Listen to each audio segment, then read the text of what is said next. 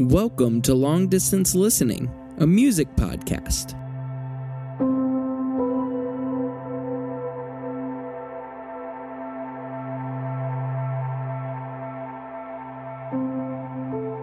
Hello and welcome to Long Distance Listening. I'm Andrew. And I'm Nate. So we have a very special episode, a very different episode for you guys today. If you've listened to a bunch of our episodes, this one will be different because it's a different band.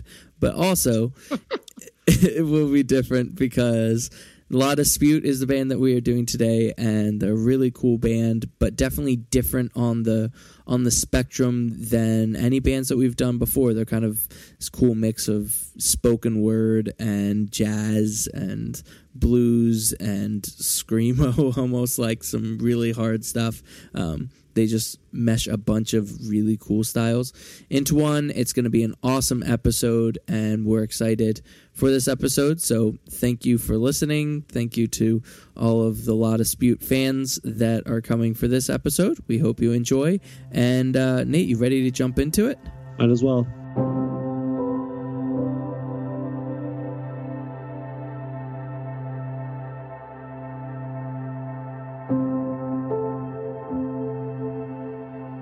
So our first segment of the podcast is called Spammer Jam, where we give hit radio singles and let you know whether we like them or don't like them. So first up, we have I Don't Care by Ed Sheeran and Justin Bieber. So Andrew, what are your thoughts? So when the song first came out, I was pretty pumped because I'm a fan of both Ed Sheeran and Justin Bieber. And then I listened to the song and was actually a little bit let down at first just because I felt like my expectations were like super high and the song did not meet those expectations. So I would have initially thought like, I'll give it a spam, but it is a good song. I do enjoy it. I also literally couldn't type the word spam next to Ed Sheeran and Justin Bieber. It's like my computer wouldn't let me. So I'm going to go jam. I think it's a light jam. I think they maybe could have done better than this song, but it is cool. And obviously it gets stuck in my head for days. So yeah, it's a jam. What do you think, Nate? What's the title of this track? It's called I Don't Care. And after one listen, that's basically your response is, I don't care. The song sucks. Ed Sheeran's overrated. And Justin Bieber is still pretty good. But Justin Bieber, what are you doing? Stooping down to Ed Sheeran's level? This is such spam. This is trash. What? Like, come on. I'm lost for words. This is stupid. Okay. Our next track is Never Really Over by Katy Perry. Andrew, what are your thoughts on this one? So I'll come out faster and just say this song's a jam. Katy Perry, I've liked in the past. I've also disliked in the past. She's like very up and down for me, I feel like. But yeah, I do really like the song. I think this is a jam. It's catchy. It's fun. It's just light. It's nothing really heavy. I don't like when pop stars get really like feudy on me and just like make music that's just about like dissing another pop star or someone like I'm better than you. But yeah, I do think this is a jam. What do you think, Nate? So I think that Katy Perry is my favorite, like, just radio pop star currently. I feel like when Katy Perry releases a single, for the most part, I know I'm going to like it. And she continues to put out really great songs. And I liked it. I thought it had a really interesting chorus specifically, too. Okay, so our last song on Spammer Jam is God's Country by Blake Shelton. And just for some background, Andrew hates country. And I've recently, over the past, I would say year or so, developed somewhat of a soft spot for country. I guess I'm a little more open now than I used to be. I used to be a lot like Andrew. So I'm very interested to hear what Andrew's response is. So Andrew, what are your thoughts on this song? Yeah, well, this song is obviously a jam. It's just so obvious. I'm just kidding. It's spam. But I think maybe for a second, Nate was wondering if I was serious.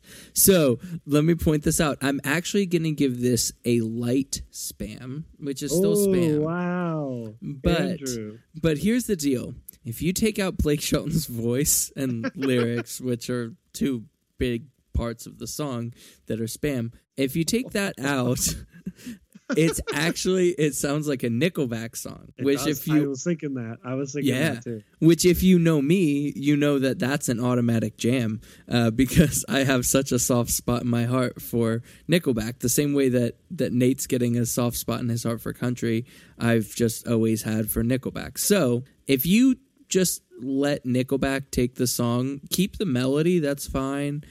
Keep the instrumentation, just everything but what Blake Shelton personally brought to the song. If you keep everything else and just had Chad Kroeger sing something, it might be a lot more crude or something than what Blake Shelton sang, but I think it would be better. So it's light spam because there's parts of the song that I don't hate. I don't hate everything. It is not Florida Georgia Line spam, which is like just throw up.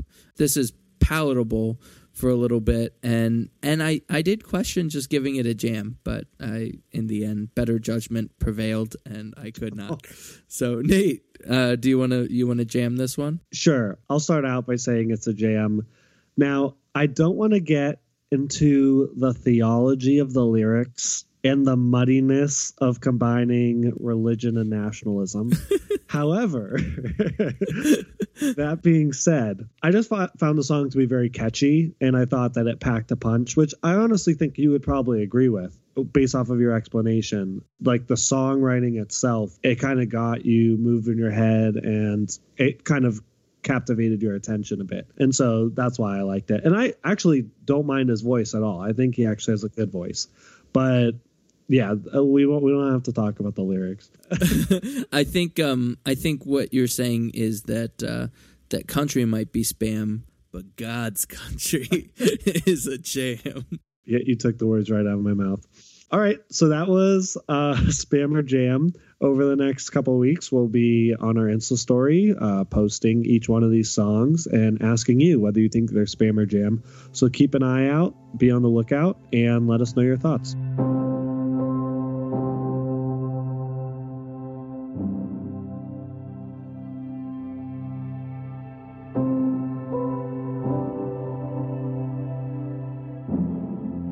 So next up, we have Top 3. Top 3 is our segment where we give a category and give our top 3 of whatever that category is. It usually involves an artist, an album, or a specific song. For this top 3, we have our top 3 standalone movie soundtracks.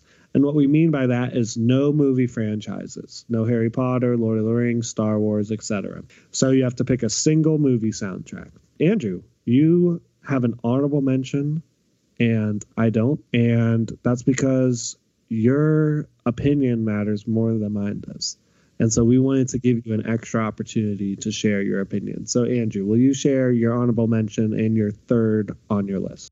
Sure. So my honorable mention is the Tarzan soundtrack. Phil Collins he that's my honorable mention too. Is it? There we go. It's so good. I couldn't put it in my top 3. It's also hard because it's so different than the other ones that I have because there's actual songs in it. It's not just like a score basically, which is where I went with my top 3. But the songs themselves in that soundtrack are incredible. Some of my favorite, not just like songs in movies, but also some of my favorite Phil Collins work is in that soundtrack. So I love it. It's a great soundtrack. That's my honorable mention. But I'm going to start at 3. My third favorite standalone movie soundtrack is Titanic by James Horner.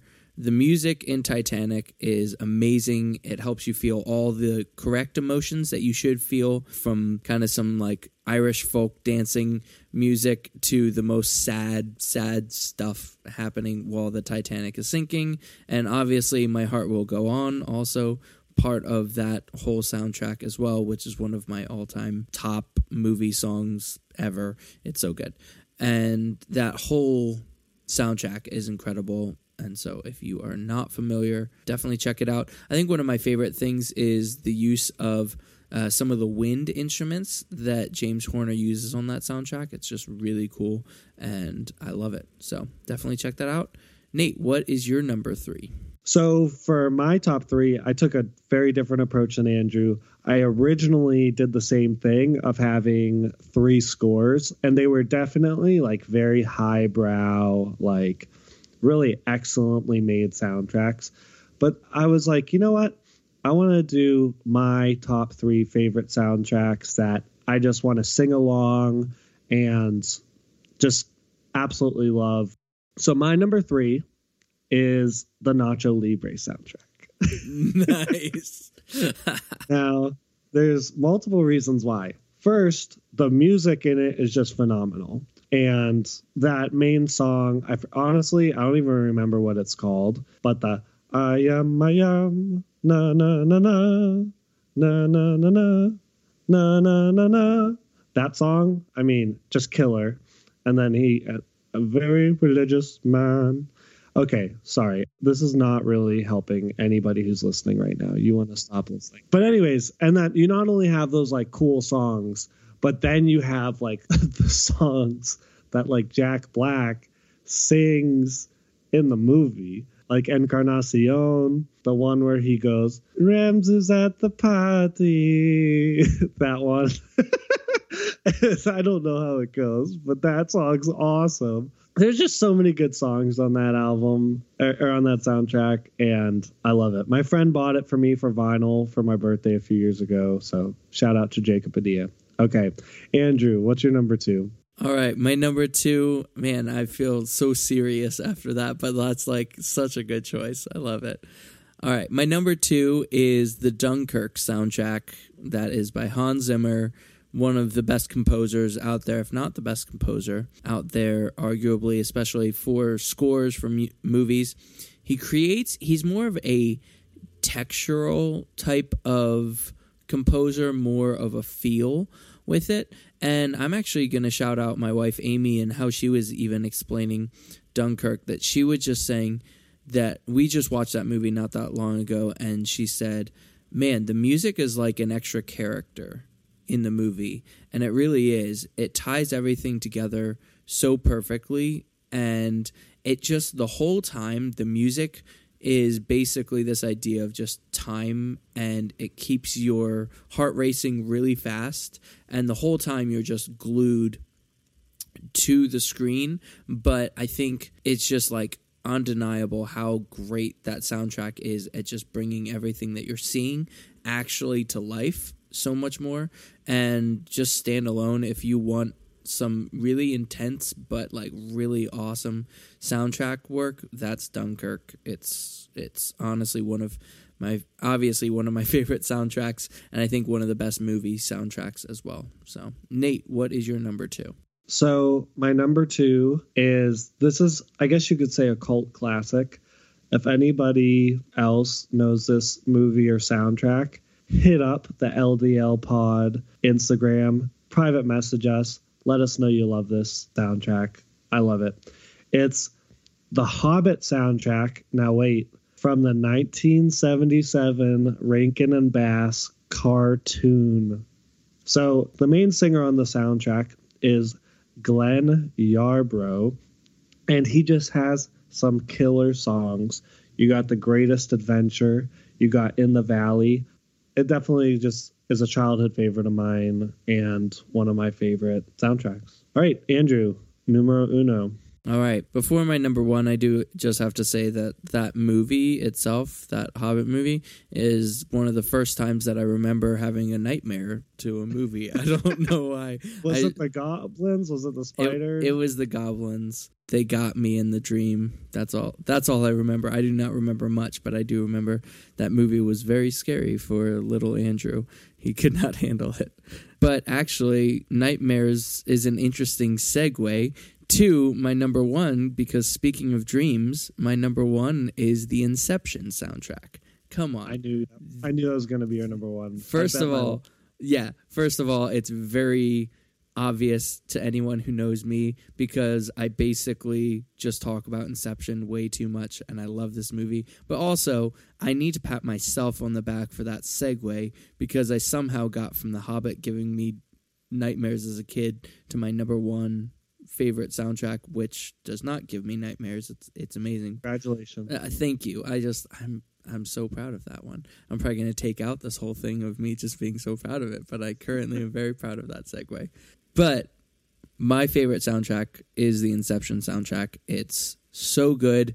Once again, it's this idea of time, and that actually is a theme for Christopher Nolan, and that's why he relies on Hans Zimmer for his soundtracks, is that Hans Zimmer can create those same exact elements that the movie's creating, but in audio form, basically. The Inception soundtrack also, love it or hate it, what it spawned is this idea of just these deep bass, just like big things in movies that every movie took from at some point and still does a lot, that it just created these really intense, loud, boom kind of synth sounds.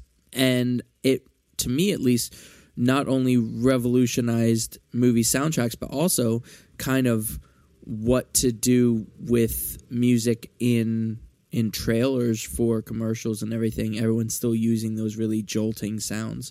And that was inspired by Inception and what Hans Zimmer did there. One of my favorite score just tracks in any music is the song Time from Inception. It's insanely good.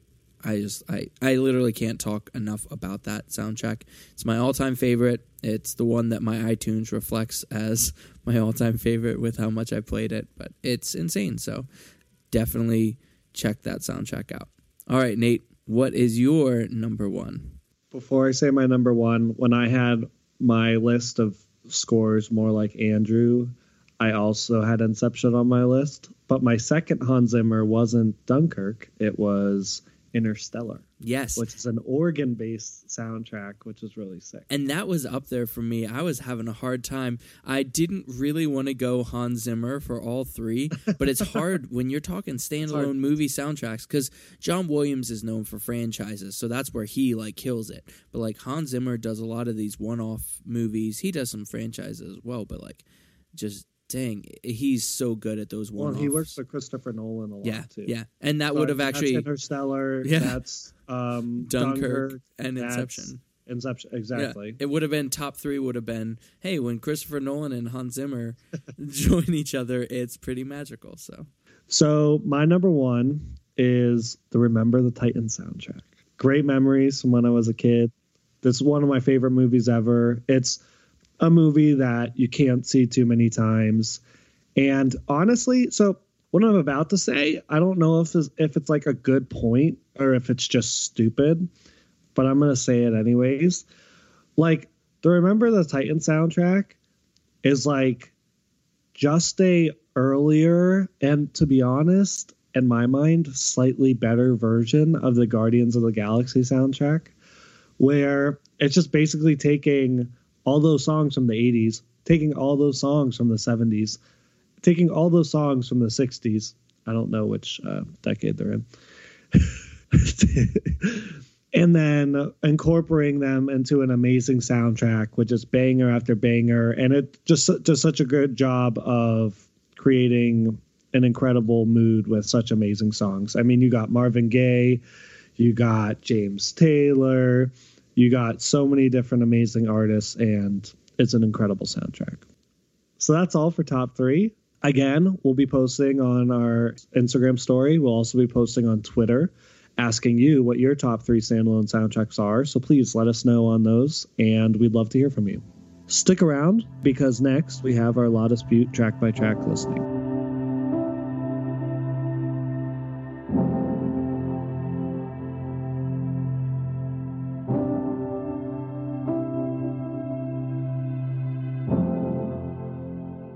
Welcome to our album listening party. Today we're going to be listening to the album Panorama by the band La Dispute. It's going to be a lot of fun. Once again, as mentioned, it's a very different album than what we've had before. So just check it out. It's really cool. And yeah, we're going to go song by song, talk about the whole album.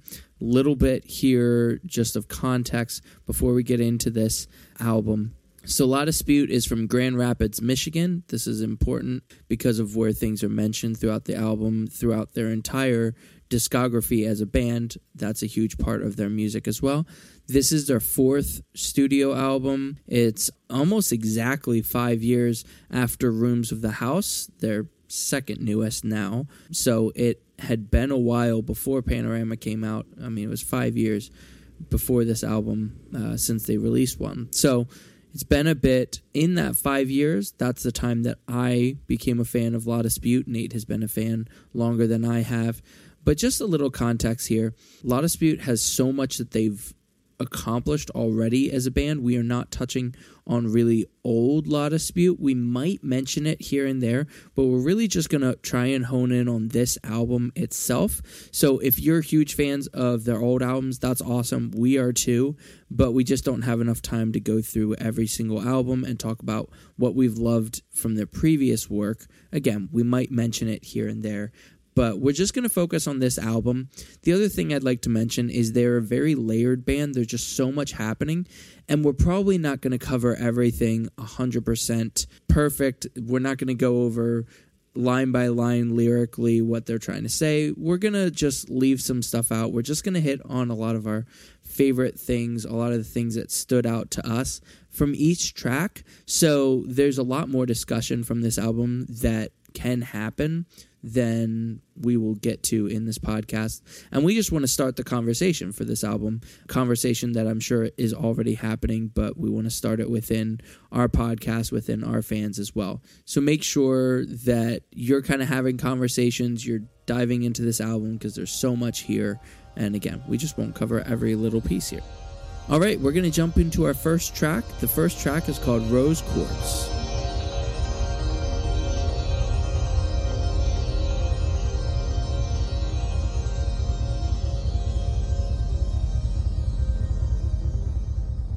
All right, Nate, what are your thoughts on the first track, Rose Quartz?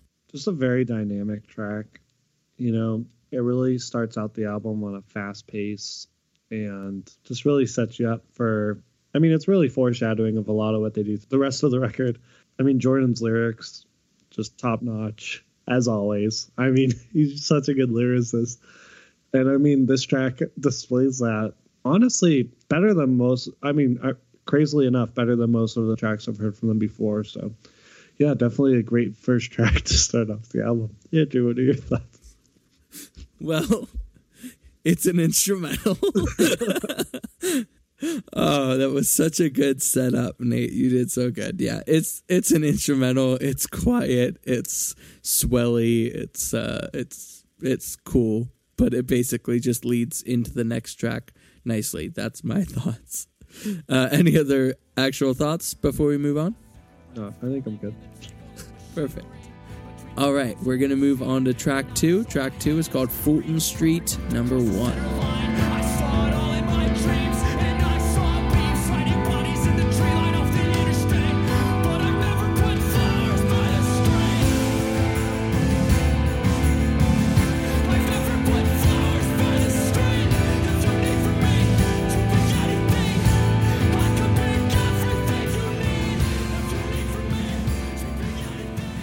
All right, Nate, what are your thoughts on this song? So this was the first single that was released from the album. I remember texting you, Andrew, the day it came out, being like, yo, we got to listen to this. And so I think we listened like around the same time, and I forget if we texted back and forth or if we called. I think we texted. But I think after listening, so I listened to the song a lot before the album came out, as well as the other singles.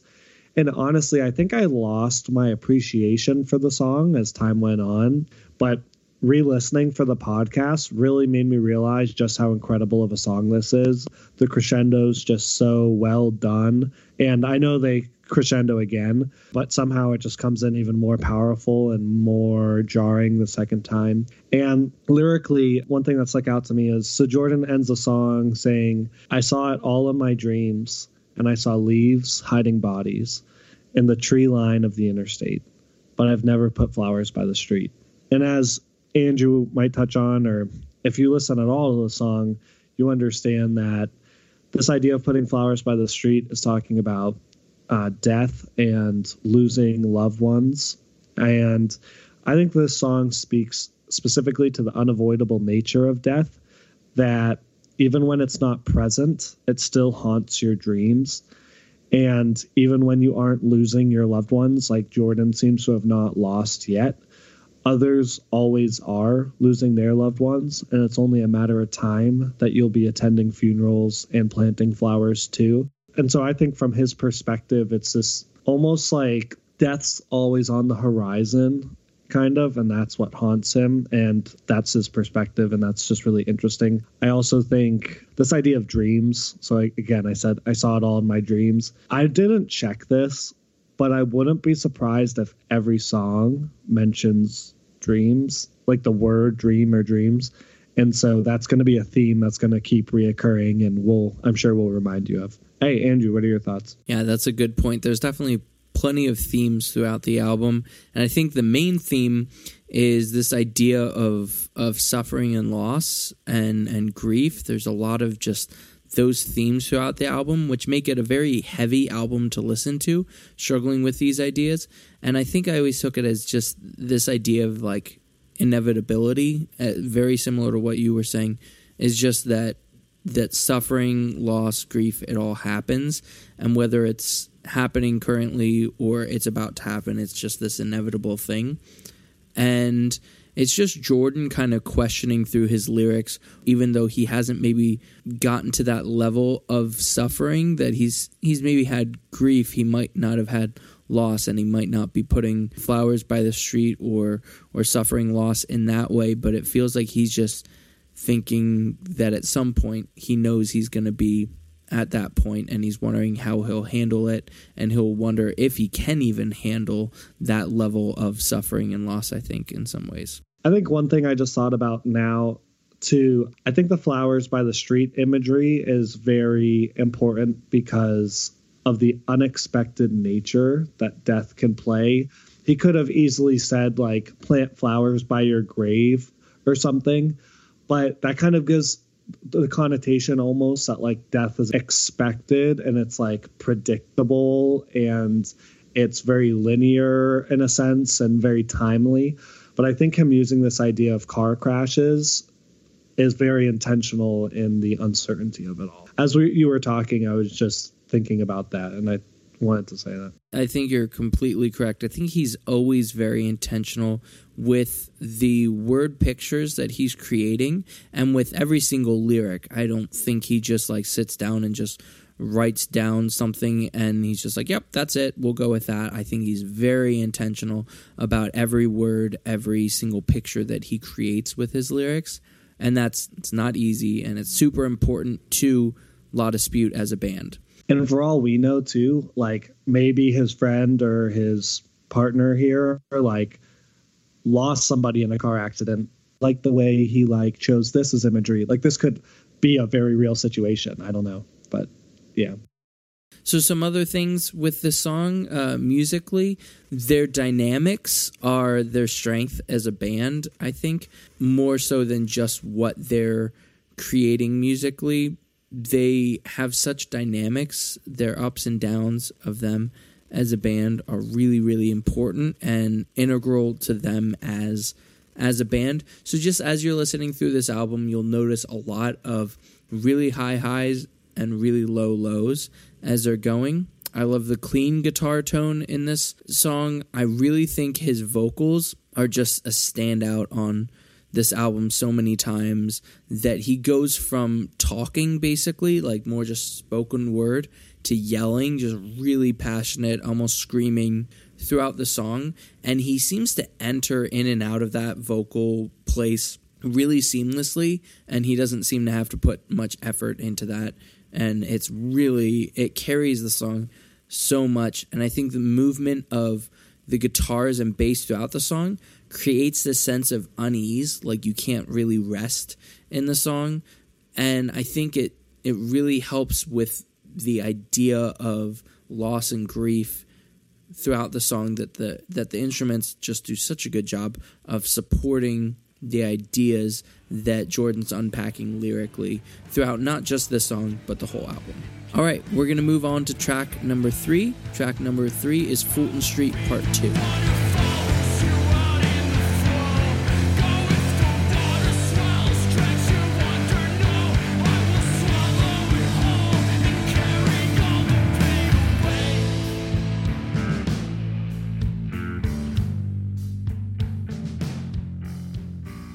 All right, Nate, what are your thoughts on Fulton Street Part 2? So one thing is their song structures, as you know, can be pretty hard to follow. I'm like, is this a verse? Is this a chorus? Like, is this a bridge? I don't know what a lot of things are. So I'm just venting, I guess, with that statement. I don't think I have a point about that. But so I think this is a good song until the instrumental that builds up in the second half, well, halfway through the song, and then carries out through the rest of the song. I think after the second half is finished, you realize, oh, wow, this is a phenomenal song. And so this track feels very much, for me, like it could be on Rooms of the House from an instrumental and vocal standpoint. The song is somewhat lyrically in contrast to the more autobiographical take on the first Fulton track, where it felt like he was talking about, on Fulton 1, about how he felt. And this feels a little bit different, where he's talking about another person and how they're feeling and how he's viewing their feelings. The song seems to describe the grief, anger, and pain his partner has endured from losing either her friend or loved one, or maybe multiple friends, multiple loved ones. And again, Jordan writes about dreams, and he ends the song by saying, "And I know your dreams of opening caskets, you shake in the mattress, you shake in the," and then the song dies. And I think that this is definitely an example of me reading into things and probably being completely wrong. But I think he is almost doing, again, the inverse of what he did in the first Fulton. Basically, I felt like Fulton 1, he talks about how death of a friend or a loved one is a fear that follows him into his dreams. But here, I believe he's saying, for those who have experienced death much more closely, death follows you into life from your nightmares. And some might say that's the same thing, but I definitely think there's a nuance there on the juxtaposition of the effects that fear has on those who have and have not experienced something terrible or traumatic or life-altering. Basically, the fear of what might happen and the demons of what already has happened. I think there's that, definitely the differences there. And I just want to repeat those last two lines. You shake in the mattress, you shake in the, and I think that last line, you shake in the, almost creates a fill in the blank type scenario. You shake in the, where he says nothing, basically to say everything in my mind, and create almost an infinite amount of possibilities. Like you could plug in almost any location to show that fear and the effects of death do not remain locked in your bedroom, but follow you wherever you go when you've experienced like losing a close loved one like that. So I think that's mainly the two differences, but that's also, I think, one reason why the songs are so strongly connected, even in title, Fulton 1, Fulton 2, is by their relationship with one another. Andrew, what are your thoughts? So I think you actually covered most of the things. So a couple of things that I had is I think the song's strength musically is just the fact that it can keep reinventing itself. And that's what you were saying with this idea of like almost getting lost where the song is. Is it a verse? Is it a chorus? And I think that actually speaks to just, once again, these ideas of loss and some of the emotions that you go through that sometimes you just feel lost. You don't know how to feel. You don't know how to reason. You're just not sure kind of where to go. And I think the music helps with that entire idea of just like you're not sure where you are in the song. And I really love that. I think it's really cool. I like that the timing and the chords change throughout. Like the chord structure changes, but then later in the song, the timing changes. It's not all in the same time signature, which is really cool. I think it, again, helps with the different feelings and emotions that he's talking about lyrically, which you covered perfectly. Besides that, then the only other thing that I had here is how the song ends. I think it's really cool because it seems like it's going to swell into something really big, that like it kind of ends and then it starts swelling up and you're like, oh, the next song's going to hit really hard. But like it does not. It comes down once again. And it's just this idea, once again, of these dynamics that go up and down so often that just are not. Yeah, it's a non-linear, it doesn't feel like it's the same thing. It just, when it comes down, it decides to build back up just to come right back down for seemingly no reason except for just keeping it interesting and keeping you kind of guessing where they're going to go dynamically as a band. So I think that that's really cool. keeps the album very interesting to me musically. All right, we're going to go to the next track. The next track is called Rhodonite and Grief. I keep a rabbit toy for kids. You give me strength to fix myself. I gave you tokens, toys, and gifts to help you grieve. You said kill me by surprise again. I don't want to stay alive to watch the words go first like hers.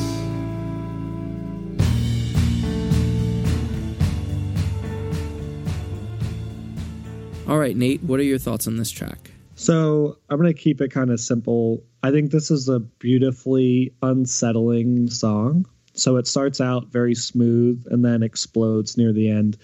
And I love the trumpet here.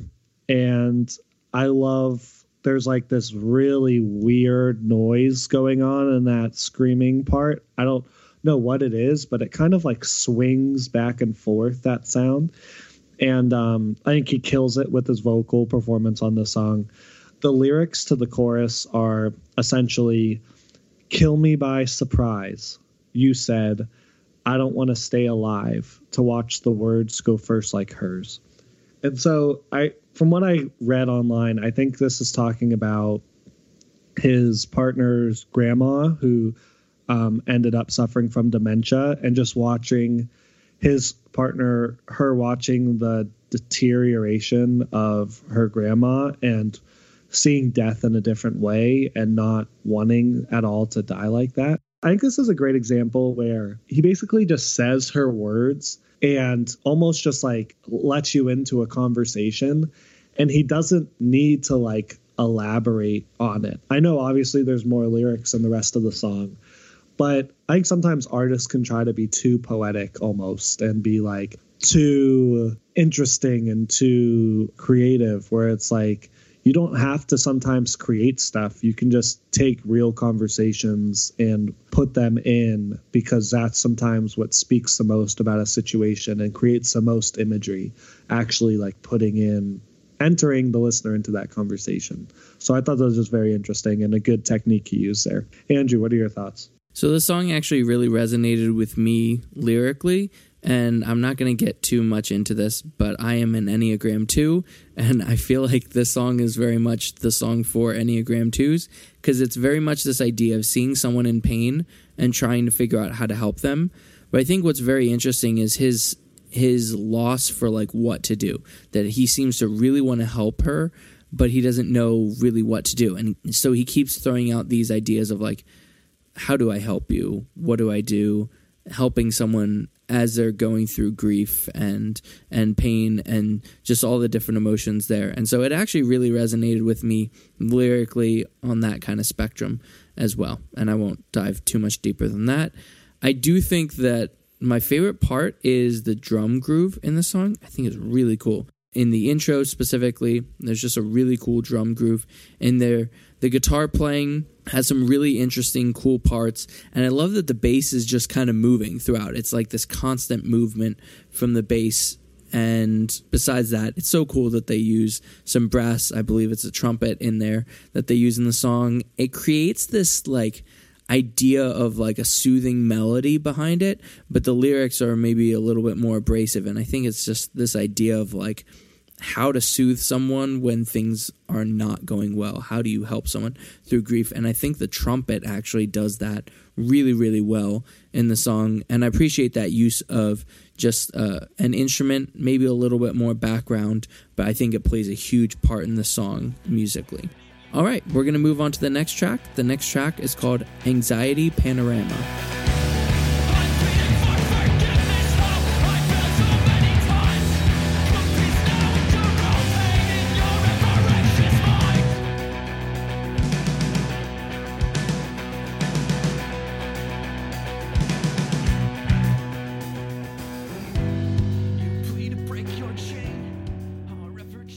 All right, Nate, what are your thoughts on this track? So I think this song is a great example of a heavy song that's still extremely catchy and captivating, despite not being at all bright or pretty. I just think the song, it drives, but you're really vibing for a lot of the time, especially in the chorus. And lyrically, the first verse definitely gets me. First off, this is just a example I'm sure many of you can relate with. I looked up the lyrics for this song. And when I found, I really like the lyrics of this second verse as I was listening, I focused in on that. And I was like, wow, these words don't really seem to be matching up with the lyrics written. So I look them up on another website. Those lyrics are different than the lyrics I looked up before. And I was like, oh, great. But unfortunately, those lyrics also didn't seem to match what I was hearing. And so I looked up a third website. This is all in a row. I only looked up 3 websites, and every single one had different lyrics for this singular verse. And that third website had the lyrics as I was expecting them to be written. And it writes, I'm pleading for forgiveness, how I failed so many times, competes now with your own pain in your ever anxious mind. Now, again, this verse just gets me where, and Andrew, it's actually really piggybacking off that idea you were talking about as a 2, though I'm not a 2. When you care about someone, it's interesting how in trying to do your best to help them get through whatever they're going through, you are also another potential source of pain, depending on how you handle things. And so, like, when someone goes through something tough, it opens up all of their relationships to become either places or areas of peace or pain or some combination of the two. And it's interesting how one piece of pain opens up opportunity for thousands, I guess you could say, almost. But then also just this perspective of the one, as you were talking about, Andrew, who's not necessarily going through the pain, but trying to help the other person out and feeling shame about the inadequate job they're doing and not being enough, regardless of how well we help others struggle through things or help them work through grief. It's impossible to be enough or to be everything. And so I think no matter what, there's these feelings of, I wish I could help them more, but you just can't. And so he's trying to grapple with those feelings as well. So, yeah, Andrew, what are your thoughts on the track? So this song is so cool. I love it so much. I think my favorite parts are the parts, there's a part where the electric guitar is basically just strumming really aggressively on one chord and the drums are accenting behind it, and it's so cool. And I think it's just really intense. This is definitely one of the more intense songs on the album. And I actually think this song showcases Jordan's voice at one of the best on the album, if not the best. His screams are extremely passionate, and they carry such authority in what he's saying that when he's screaming something, obviously you want to listen a little bit more to what he's saying just because of how he's saying it. But his vocal dynamics are just insane. And I'm always impressed with just this idea of how he goes from soft, just basically spoken word, just like talking into a mic, to then screaming basically. But you can understand kind of all the different nuances that are in his voice, and it just carries the song so much. I think it's a perfect song. I think it's insanely good. So yeah, I don't have too much else to add. All right, let's move on to track 6. Track 6 is called In Northern Michigan. Life, all of its languages here. Love spoken tongues, loudly or hushed. Too much of you at once is just enough at all times. My life in the light of you, I remember everything. Dream if you want for me to carry on. You could be like a body in the sea. You could go slowly sink on into nothingness, so you could flow like a lantern. All right, Nate, what are your thoughts on this track? So I think this is a great change of pace track in the sense that the following track, which we'll get to next, I think hits extra hard because of the softness of this track. Obviously, there's more references to dreams in the song. I want to read the third verse. Dream, if you want me to carry on, you could be like a body in the sea. You could slowly sink on into nothingness, or you could float like a lantern in a breeze.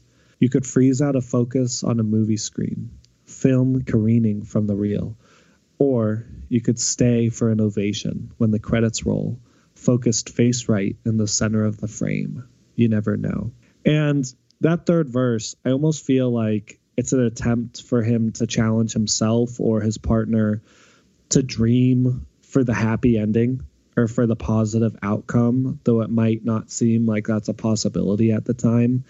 And just that our dreams and how we're expecting the future to go don't actually necessarily fully dictate things. Like, we have the opportunity to take our dreams and have some type of authority over them. And even though that might be a struggle, it's a possibility. And I think it feels like not that great of a possibility because he ends that verse saying, you never know, which is kind of like, you say that about the lottery. Like, hey, like, I'm going to try the lottery because, like, you never know, like, you could win. You don't say that about stuff you're confident in.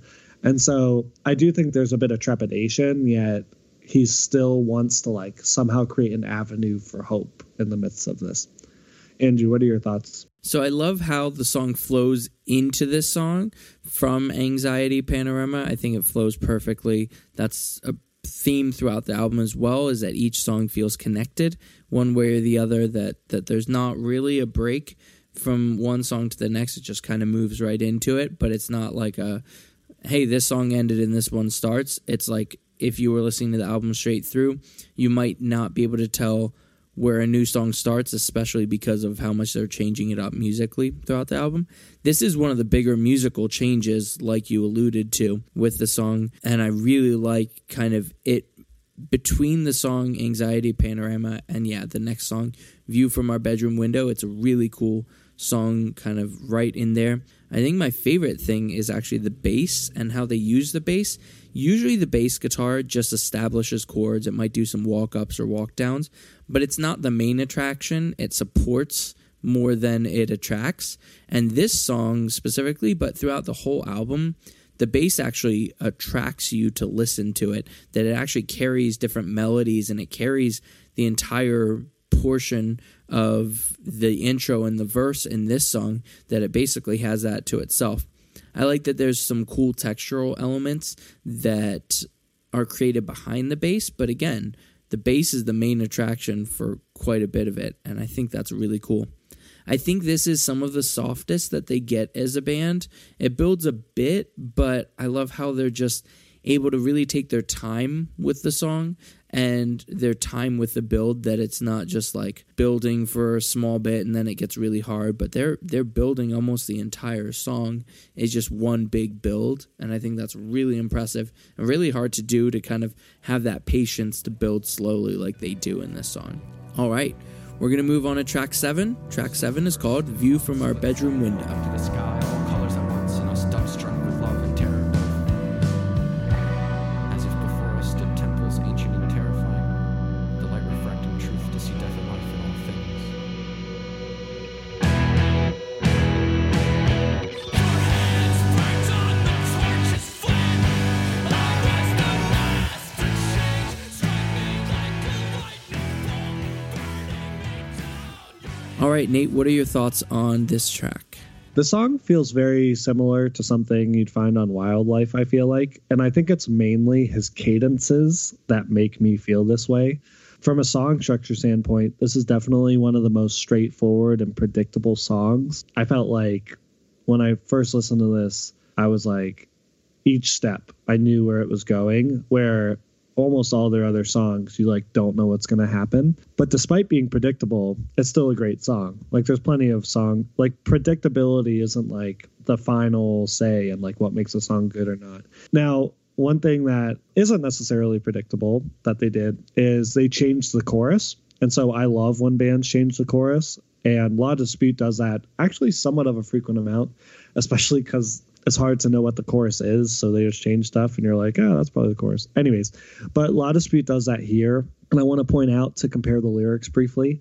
So in the first chorus, at one point he says, we spend summers awake, we shake at the shadow shapes, the wind, it rattles our chains, we're always turning around. And then in the second chorus he sings, the wind rattles our chains, we shake our fists at the pain, we shake at shadow shapes. We cup our hands in the storm and watch our houses burning. We catch the rain to fight it.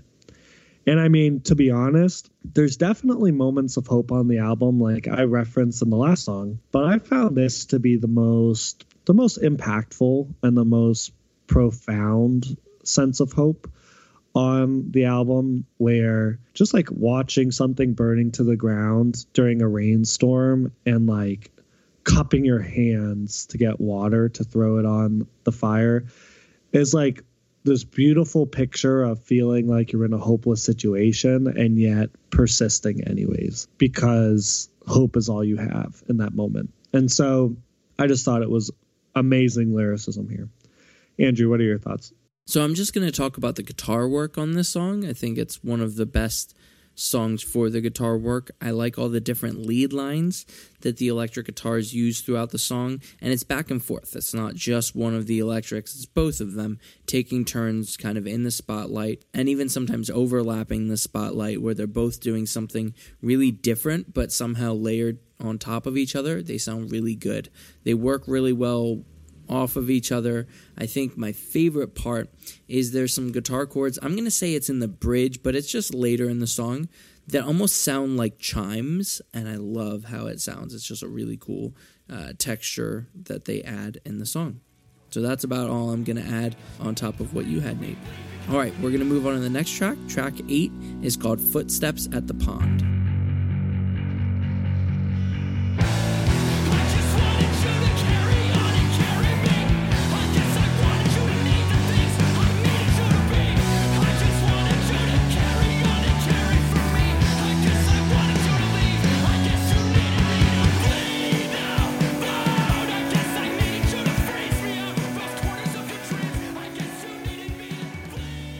All right, Nate, what are your thoughts on this track? So this was the second single from the album, I believe, and I really like the music video. I like the music video a lot for Fulton Street 1 too.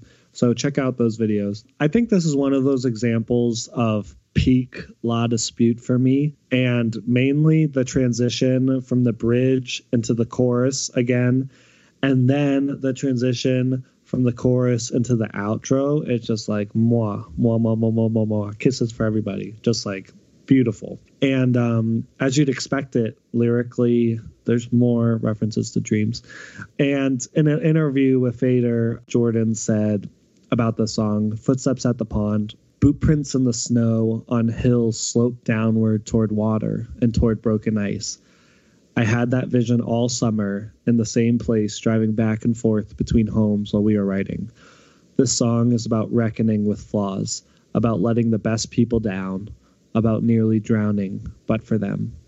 And so I just want to take that explanation and use it for context to read the chorus. As the chorus goes, I guess I needed you to freeze me out, these corners of your dreams. I think you needed me to bleed out loud. I guess I needed you to freeze me out. These corners of your dreams. I guess you needed me to leave. And this is just like harsh, I guess you could say, where it's just like, it's harsh towards yourself, but like sometimes it's reality where like you're getting in the way of the ones you love the most and like trying to like reckon with that reality and yet not giving up and still trying to improve so you can help and you can bring fruit into their life, but like at the current moment feeling like it might be better for you not even to be there and to be gone. It's just like very interesting, and it's just sad, but it's a reality sometimes. And I think one lyric from that I thought was interesting is he says, I think you needed me to bleed out loud. And I think it's talking about like empathy and his partner, her needing him to truly hurt the same way that she did and him not being able to. That's just speculation, but I thought that idea of bleeding out loud was like a very interesting picture of empathy. Andrew, what are your thoughts? Yeah, just to back you up, that's the exact imagery that I got from that as well. So I don't think you're crazy with that. And if that's not what he meant, then that's just how kind of I took it and what resounded with me as well. So yeah, I think that imagery is really, really cool as well. All right, we're going to talk about some musical stuff. Nate's doing such a great job covering lyrics that I'm taking out some of my lyrical thoughts because he's already covering them.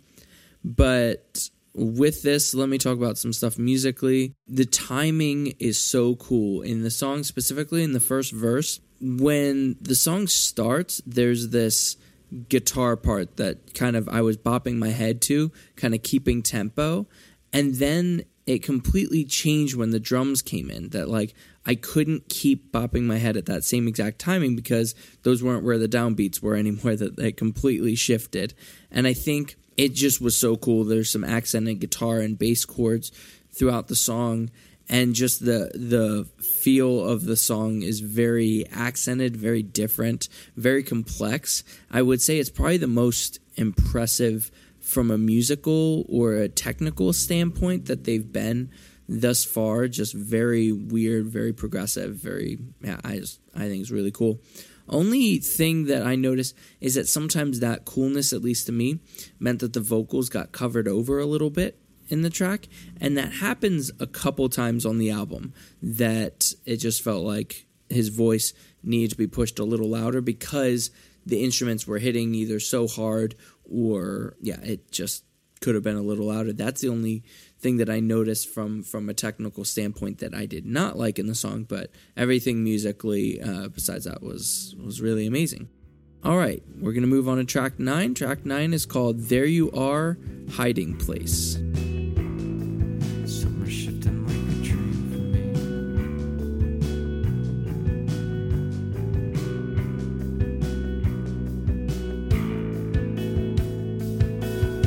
You go shuffling off to sleep to places where you're hiding out the anger in your eyes. Bright your life of lightning striking, I was afraid to fly. All right, Nate, what are your thoughts on this track? So I'm going to keep it kind of simple. I don't want to make people upset, but I really don't like the chorus on this track. And to be honest, it kind of derails the whole song for me, even though I like the rest of the song. I won't get into the lyrics, but yep, you guessed it. More dream talking. Okay, Andrew, what are your thoughts on this track? So I do enjoy the song, and let me point out some things that I do enjoy from it. It does remind me actually of a different band and a different song, and so there's a chance that because I love this other band and the song so much, maybe that helps. But it is actually reminiscent to me of the song Come to Rest by the band Blindside. I'm a huge fan of Blindside, and some of the guitar hits that they use are very intense chords, and it reminds me very much of them. In fact, as a band, I would say La Dispute does sound like they pull some of their harder elements from Blindside as well, and so that's just something I've thought about La Dispute in the past, is that they can sound like Blindside, maybe a little Project 86, more in Jordan's screaming voice, but just some of those intense chords I really love. I also like, after the intense chords happen, there's this part where Jordan is building intensity vocally, and there's a guitar that keeps going higher and higher up the fretboard, and it's matching that intensity, and I think is really well put together. The other thing that I just want to point out here, now that we're at this song, is just the importance of Jordan's vocal cadences, because I think they are so important, and they're just incredible, that he can change them up often enough that it doesn't feel like he's just reusing the same cadences. He's not using as much melody in his singing. It's mostly about the cadences in which he's saying these words and everything. And when he says the line shuffling off to sleep, for some reason that line and that cadence just gets stuck in my head, just like it would like a poppy, catchy melody get stuck in your head. That cadence gets stuck in my head. And I think it's so cool. It's like literally been in my head this entire podcast as we've been going forward, that it's just such a cool cadence. And I think he really does such a good job with those cadences. And I just have to compliment him on that. He does it in every song, but I just pointed it out in this song because that might be one of the parts that to me was one of the more catchy moments of this song, or maybe even the album. Let's move on to track 10. The final track is called You Ascendant. No one to blame but me, I wanted everything.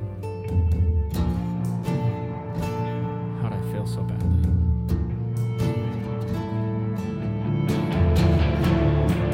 I have visions of you wandering alone down every city street, light shaded everything at once since flowers first against your knees. All right, Nate, what are your thoughts on this final track? So I actually really like this as a closer. For me, this is a great example of a tamed crescendo. And I mean, I guess you could say they did that too with in Northern Michigan, but this one, it hits a bit harder than that one and ramps up a bit more. They could have made it even bigger and heavier if they wanted to, but I liked how they remained restrained. And these are definitely some of the most interesting lyrics on the album for me, and they're very powerful. And I wanted to list some, but honestly, it was too hard to pick only a few. So I'm just going to mention none of them as encouragement to go look them up yourself. And as you listen to the song, listen closely because the lyrics are phenomenal. Andrew, your thoughts?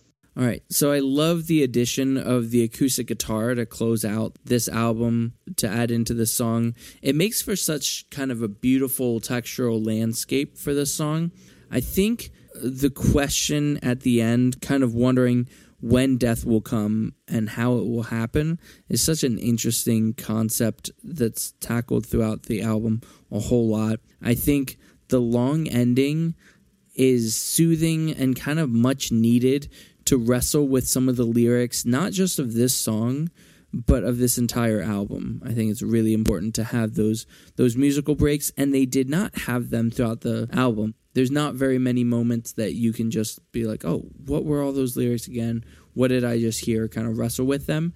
But this final track gives space for that. It's over 7 minutes long. It's a very long track in which he still adds to the album lyrically, but it kind of comes to this idea of just questioning and wondering, and in some ways just being okay with that. Like, I don't know what's going to happen. And I think it's really cool how he ends the album lyrically and how the music just reflects all of that. It's the perfect closer because literally none of the other songs would have ended it where you finish the album and feel relieved. This is the only one that you kind of feel like could end the album, and it's really the only good place for this song. If this track was 5 or 6, it would have broken up the album, which would have been fine, but I don't think it would have actually served the album near as well as the closer. So it's a great closing track. All right, that ends our song-by-song talk through the album Panorama by La Dispute. We're going to go through our album summary and ratings and talk just a little bit more about this album. So I have just a quick album summary for this entire album. I think the album is a musical journey, which every song and idea on the album connects really beautifully with itself. I think the dynamics on this album continually evolve, and as much as it sounds like La Dispute, they don't play it safe. They continually progress and change to present a new style, a new take on their own style. I think it is probably, to date, maybe my favorite La Dispute album. I really liked Rooms of the House, and so that's going to be hard personally for me to say that that's not my favorite, but I do think that they did such a good job with this album that this might be one that I'm the most interested in continually listening to, and I think it is very possibly my favorite album that they've done to date personally. So Nate, what are your kind of final summary of this album? So I really liked it as well. If we're going to do rankings, I'd probably say I'd have it third behind both Rooms of the House and Wildlife. And so the fact that I really like it and have it third is like a good sign that the band's dope. So do you have a favorite track on this album? Yeah, I would say for me, I would have to go with Footsteps in the Pond. Just, I think, again, it's all over the place, and yet they do such a good job of displaying all their different assets really well, from the instrumentation to the lyrics to the vocals, and it just hits hard, but it's catchy. I just really love this track. What about you? That was one of the ones I was thinking about. It is honestly a very hard album to pick a favorite. I'm actually going to go with Anxiety Panorama. I just really love that song. I think there's just something, it hits really hard, and I just love how it sounds. I love how it transitions into In Northern Michigan. I think it's a great track, and it's one that I might show someone if they're unfamiliar with La Dispute a little bit sooner than tracks that I also love, such as Fulton Street, one more specifically, and In Northern Michigan, other tracks that I love, but I might start someone out with a different song just to give them a little bit of an overview before diving into some of the deeper things. So, yeah. All right, we're going to go through our ratings real quick. We're going to rate 1 to 10 from 5 different sections of the music. We're going to talk about instrumentation, vocals, lyrics, the journey, and the package, and we'll kind of unpack what each of those are. We're going to total up Nate and I's total scores, and we're going to total it up and get you a score out of 100, which we're then going to turn into a single-digit score as our final podcast score. All right, Nate, what did you give instrumentation? So I give that an 8.5. I think I would have gave it a 9 or a 9.5 if the instrumentation was a little bit stronger. I think the vocals and the lyrics carried the project a little bit more, like carried the album a little bit better. But the instrumentation is still amazing. I just think there's definitely some parts throughout the album I kind of lose focus on the instrumentation. And that being said, it's incredible.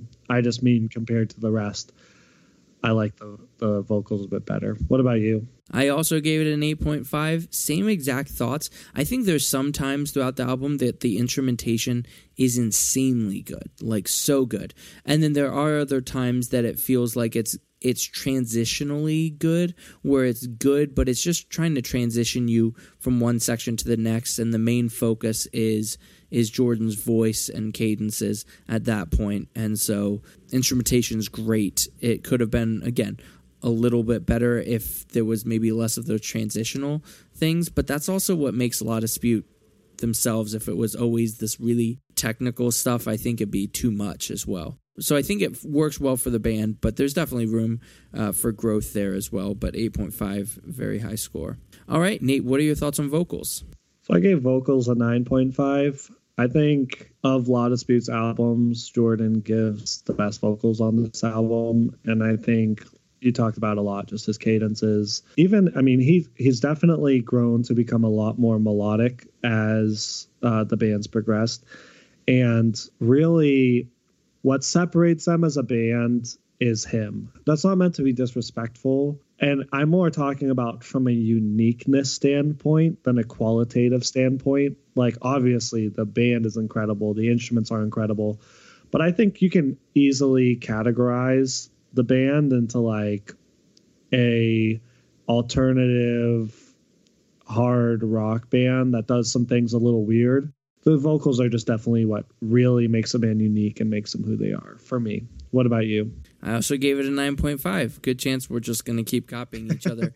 I agree. Everything that Jordan does, I think, is at its strongest. I'm just impressed 4 albums in that he just seems to continually progress himself as a vocalist. His cadences, like you were saying, he gets more melodic as each album goes on. And I don't have anything else to add. I think he's insanely good. It's hard not to give it a 10. I just was splitting hairs here, basically, but he's insanely good at what he does. All right, Nate, what are your thoughts on lyrics? I give the lyrics a 9.5 as well. I think he uses a lot of different techniques, but he's so poetic and articulate. And my favorite thing about Jordan is usually how vivid he is with painting a picture and telling a story. And he's just a great storyteller, and he continues to do that on this album. What about you? Funny enough, I also gave it a 9.5. Same exact reasons. I think the quality of these lyrics is up there with the quality of other La Dispute lyrics as the album as a whole. There's no weak lyrics on the album. It's insanely good. It's about as close as a straight 10 out of 10. Only reason that it's not is maybe in some ways it's a concept album, but it's a lot of other different concepts pulled together into one. And I think it's not based off of one story or anything like that. I don't know. I'm splitting hairs there, but lyrics are incredible. They're so good. All right, Nate, what are your thoughts on the journey that's the flow, consistency, and length of the album? So I really hope our scores are mirror images of each other. That'd be pretty crazy, but I do not think they will be. I'm going to give this an 8 out of 10. And my guess is you gave this an 8.5. That is correct.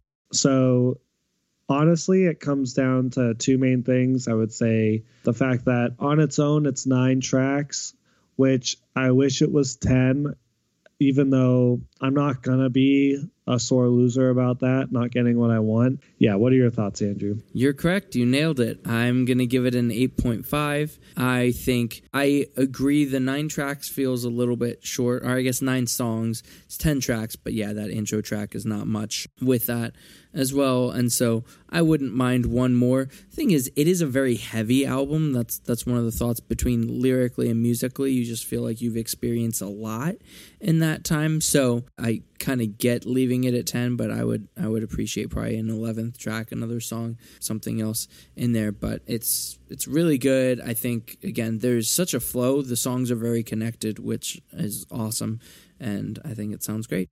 All right, Nate, what are your thoughts on the final category? That's the packaging, that's the production, the album artwork, and anything else that kind of counts in that category. Yeah, so actually something that I think does count extra in this category, which is unique to the band, is they released this kind of interactive, they called it a video game called, I think it was called Pilgrimage. That might not be correct, but they released it before the album.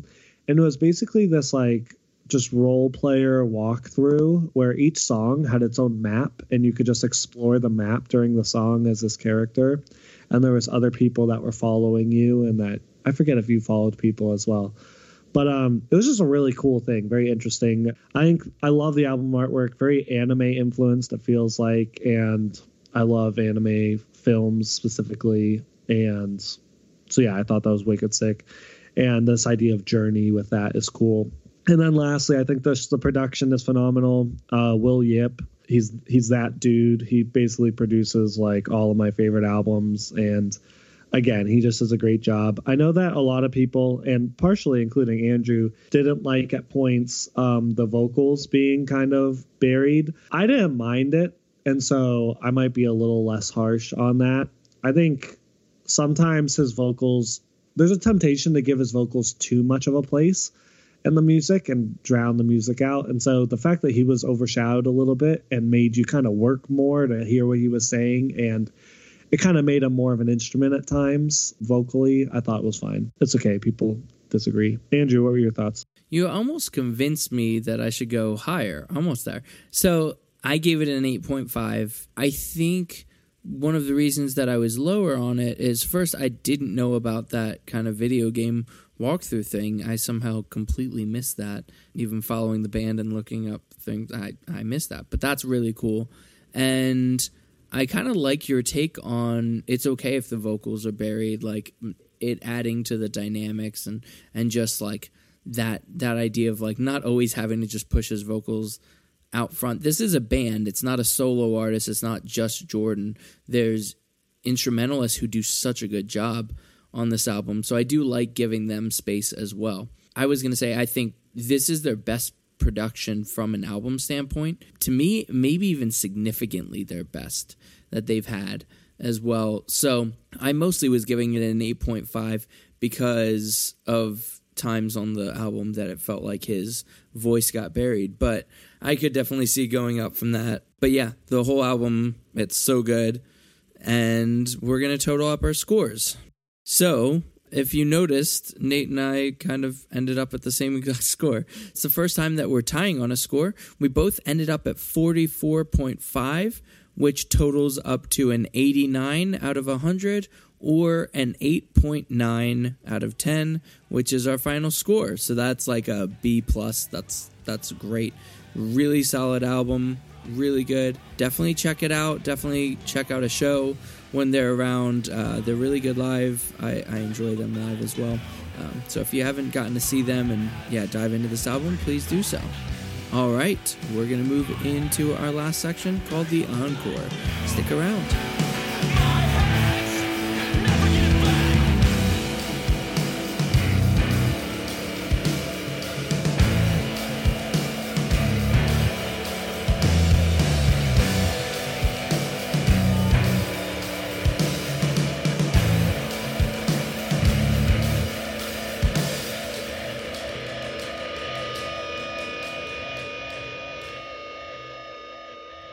All right, right, welcome to our encore. This is the part of the podcast that we give you one final thought. We also give you all of our shout outs. So thanks so much for listening to this episode. We had a lot of fun putting this episode together. We don't get paid for this. We just do this because we enjoy sharing artists with you guys and sharing new music and artists that maybe are just under the radar that need a little bit of help just getting the recognition that they have worked for and deserve so much. So we hope you enjoyed the podcast. If you did, make sure that you go ahead and subscribe to the podcast so you don't miss our other episodes. Make sure that you like it, you share it, just all that fun stuff. You can find us on Twitter and Instagram. Both of those tags are LDL Pod. And you can even email us at longdistancelistening@gmail.com. So definitely reach out to us on our socials. That's where we'll be posting Spam or Jam Top 3. That's a great platform for some discussion just about this album, your favorite track maybe, and maybe some stuff that we missed. If we got something wrong lyrically or musically and said something and you know that it's wrong, definitely let us know. We want to always get better as a podcast and getting you correct info, and we want to learn even more about this album ourselves than we did through our own discussion and everything. So let's give a couple shout outs. So yeah, you can also check out Josh Leininger. He's the guy who made this awesome instrumental music on this podcast. So if you enjoyed the music that was not La Dispute, definitely check out Josh Leininger. He's awesome and makes some really great music. So check out all of his stuff. And now I'm going to give you my final thought. So my final thought, something that I've been pondering a little bit lately, is this idea of why is the man who invests all your money called a broker? It's just not maybe a great name for someone investing all your money. So just be smart out there, kids. Make sure you don't invest your money with a broker. All right, Nate, what is your final thought? So, if you walk into a forest and cut down a tree, but the tree doesn't understand why you cut it down, do you think it's stumped? That's solid. I love how with that joke, you're like waiting to hear some rendition of like if a tree falls, but no one's there to. But then you're like, wait, what? And then you're stumped. Yep, it's true. Next podcast, we will be listening to the album Fear by the band Citizens, as well as interviewing the lead singer, Zach.